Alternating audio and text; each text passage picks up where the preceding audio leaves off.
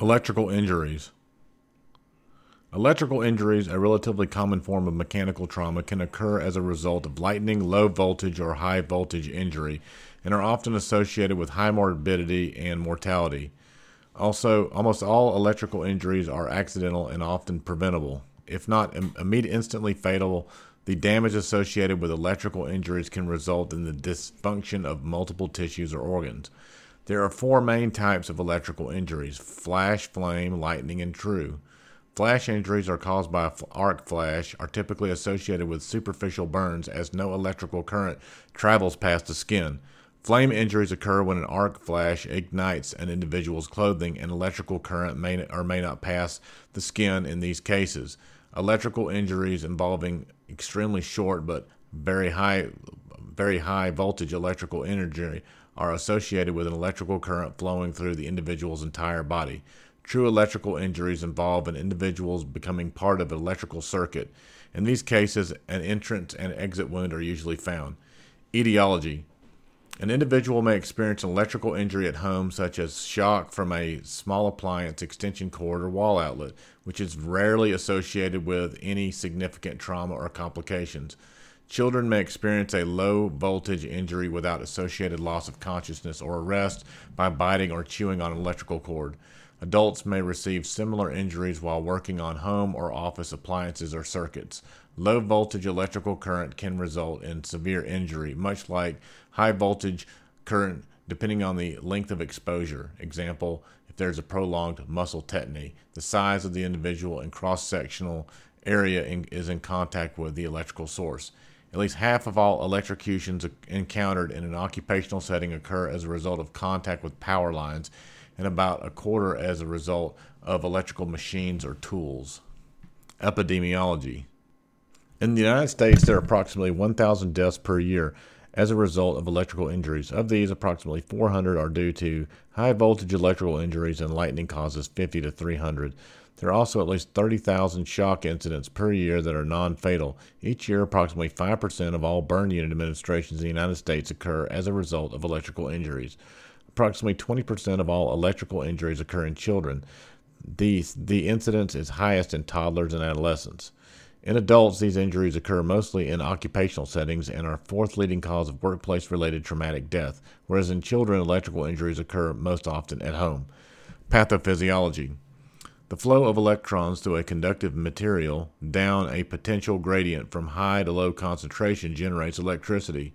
The potential gradient, or the difference between the high or low concentration of electrons, represents the voltage and may vary depending on the electrical source. Electrical injuries can be separated based on low voltage or high voltage injuries, where a threshold of either 500 volts to 100 volts may be used. This is considered high. Household electricity in the United States is set at 110 volts, though there are some high-power appliances may be set as high as 240 volts. In comparison, industrial and high-tension electrical power lines can be set at greater than 100,000 volts. Current describes the amount of energy volume of electrons flowing down a potential gradient and is measured in amperes.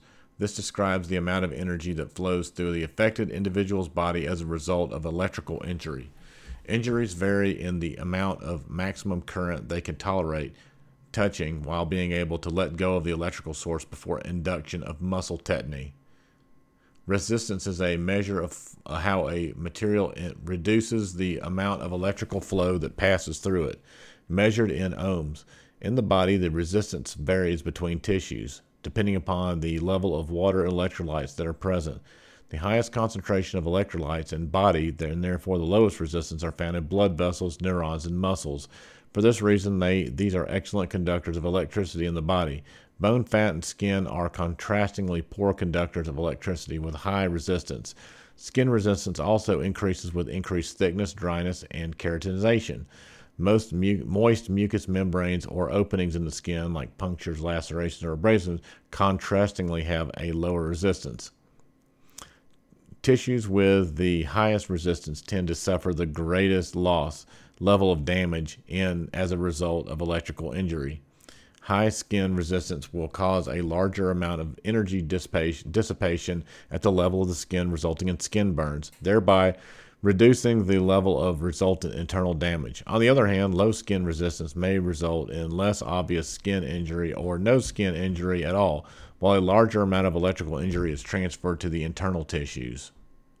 For this reason, the extent of external burns on the skin does not predict the level of damage that will be found internally, nor does the total absence of external burns predict the total absence of internal electrical injury. The resistance of internal tissues themselves further determines the level of damage that is encountered. An additional factor to consider is the current density, which is measured by the cross-sectional area of a particular tissue. For example, as electrical energy travels down an arm, which is mainly composed of low-resistance tissues like muscle, nerve, bone tissue, the current density is relatively low and constant throughout. This is true until the electrical energy reaches the joints, elbow, where a larger proportion of cross-sectional area is comprised of tissues with higher resistance and fewer low-resistance tissues. Therefore, of the joints, the electrical energy becomes more focused on fewer low-resistance tissues, and for this reason, these types of tissues tend to suffer the most injuries at the joint throughout the body. Other determinants of electrical injury throughout the body are the source and ground. So the source is the entry point and the ground is the exit point of the current. The most common source is the hand, followed by head, while the most common ground is usually a foot. Any current passing through the head may result in central nervous system damage. The heart is often most affected if the current travels from the hand to leg or hand to hand across the body, and this may result potentially in a fatal arrhythmia. Ohm's law describes the relationship between current, voltage, and resistance, such that voltage is directly proportional to current while indirectly proportional to resistance. Low electrical field strength is associated with an immediate uncomfortable sensation, shock, that will not result in any significant injury. High electrical field strength, on the other hand, tends to result in electrochemical or thermal damage to affected tissues with the risk of causing protein coagulation, necrosis, hemolysis, thrombosis, muscle or tendon avulsion, or dehydration. In addition to the electrical injury itself, high electrical field strength can result in massive tissue edema, leading potentially to compartment syndrome. Dehydration with associated hypovolemia and hypotension may also occur as a result of this tissue edema. Severe muscle injury may lead to rhabdomyolysis, myoglobinuria, and additional electrolyte imbalance. Altogether, these sequelae place individuals at very high risk for acute kidney injury. History and physical. An individual that has experienced an electrical injury may present with a variety of complaints or issues, and these may include cardiac arrhythmias or arrest, respiratory arrest, coma, blunt trauma, or assortment of other burns. Some patients may complain of occasional unpleasant sensations without any obvious physical damage, while others may present with large amount of pain and overt tissue damage. Regardless of the patient's presentations, it is critical to determine details about the source of electrical injury, example, high versus low voltage, AC versus DC, the length of contact, and any resultant trauma that may have occurred. Patients that have experienced low voltage AC injury may present with only superficial burns, or contrastingly many devastating injuries if there are prolonged contact with muscle tetany. Low voltage AC injuries may potentially result in cardiac or respiratory arrest, arrhythmias, or seizures that are unwitnessed. For this reason, electrocution should be considered as a differential for any patient that presents with or experienced recent arrest. Additionally, it is important to obtain as much information as possible regarding the electrical injury from any witness or emergency medical service personnel to guide a treatment appropriately. High voltage AC injuries are more likely to result in highly destructive thermal burns. It is rare for a patient that has experienced a high voltage AC injury to have associated loss of consciousness or arrest. Under such circumstances, the provider should again try to obtain as much information as possible regarding the injury from illness or associated medical personnel. Regardless of the presenting complaints or extent of electrical injury, all patients should receive a thorough physical examination to assess the full extent of damage. In general, morbidity tends to be higher with low voltage injuries than with high voltage injuries. Ventricular fibrillation, for example, may occur with exposure to voltages as low as 50 milliamps to 120 milliamps. lower than the highest accessible current in most households. In addition to arrhythmias and other electrical abnormalities, electrical injuries may also directly damage cardiac myocytes. Therefore, patients may experience delayed arrhythmias as a result of this damage, such as well. For example, sinus tachycardia or premature ventricular contractions. Electrical injuries resulting in long-term cardiac sequelae, however, are rare. If the pathway of electrical current through the body crosses the thorax, there is a risk of chest wall muscle paralysis and concomitant respiratory arrest. Unlike cardiac myocytes, however, lung tissue is a poor electrical conductor and therefore rarely experience a direct electrical injury. Skin damage secondary to electrical injury is often the most devastating of associated injuries, secondary only to cardiac complications. Burns may appear minor despite substantial internal injuries, example as with high voltage electrothermal burns that may necessitate interventional surgery such as amputation or fasciotomy. Burns are generally most severe at the source of contact point entry and ground exit, with the severity of any remaining injury result depending heavily on the intensity and duration of the source contact.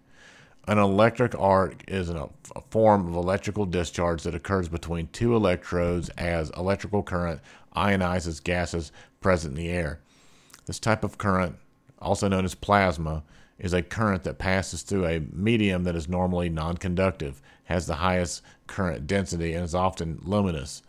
Though in nature electrical arcs occur in the form of lightning, this is also a type of electrical current that may be harnessed and used industrially, such as in welding, plasma cutting, fluorescent lighting. Undesired arcs may also result in the result of poorly installed circuit breakers, switches, or electrical contact points.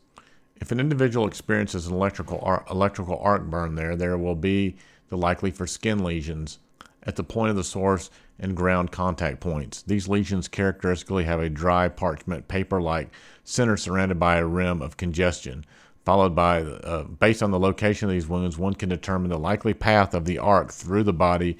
Arcs may cause electrothermal flash or flame burns in addition to electrical burns. Therefore, a variety of wounds may be observed in affected individuals. Flash burns occur when an individual is in proximity to the heat produced by an electrical arc, and this heat may reach more than 50,000 degrees Celsius. Flash burns may pass through the body like an arc or burn, or depending upon the path of the arc, the flash may only pass over the surface of the skin, thereby causing diffuse superficial or partial thickness burns without any internal injury. Pediatric patients may present with oral burns as a result of biting or sucking on an electrical wire or appliance. An electrical arc often forms between one side of the mouth and the other, whereby there may be involvement of the orbicularis oris muscle or the potential deformation of the lip if the burn crosses the oral commissure, which are the corners of the mouth. There may be significant amount of associated edema as well as eschar following within 2 or 3 days. If the eschar involves the labial artery, there may be severe bleeding when the eschar falls off in 2 or 3 weeks. These patients should therefore be monitored closely and receive adequate follow-up with burn specialists and oral or plastic surgeons. Secondary blunt trauma as a result of an electrical injury may result in musculoskeletal or head injuries, including tympanic membrane, cervical spine, facial injury, and potential subsequent neurological damage. Patients should be thoroughly examined for any signs of impending compartment syndrome, such as from circumferential burns, vascular abnormalities, or other neurological or motor dysfunction. Surgical consultation should be obtained as early as possible to avoid any further complications, such as severe compartment syndrome necessitating amputation. Evaluation. Victims of electrical injury should be approached as both trauma and cardiac patients. All adult patients that have experienced an electrical injury should receive an electrocardiogram and cardiac monitoring. Prolonged monitoring is warranted for any patient who presents with chest pain, abnormalities in EKG, the known transthoracic path of electrical injury, a cardiac arrest, loss of consciousness, or known cardiac history. Most patients that have had no significant injury or cardiac abnormalities on initial assessment are unlikely to develop any cardiac abnormalities after 24 or 48 hours. In general, patients with a normal EKG who have experienced a low voltage electrical injury without any cardiac complaints or cardiac history may be safely discharged home following a thorough physical examination. Similarly, children that experience a low voltage household current electrical exposure without any significant injury or pre-existing cardiac history may be discharged following a thorough physical examination. What else could it be? The differential diagnosis of electrical injuries include, but are not limited to, the following: chemical burns, thermal burns, intracranial hemorrhage, ocular burns, and chemical injuries, respiratory arrest, rhabdomyolysis, seizures, syncope, status epilepticus, and ventricular fibrillation. Prognosis: the location, extent of injury, the development of complications, and the functional result determine outcome and prognosis. High voltage electrical injuries have poor outcomes as compared to low voltage. Recent advances in ICU care, resuscitation, nutritional support, and surgical techniques, along with new skin substitutes, have significantly improved outcomes.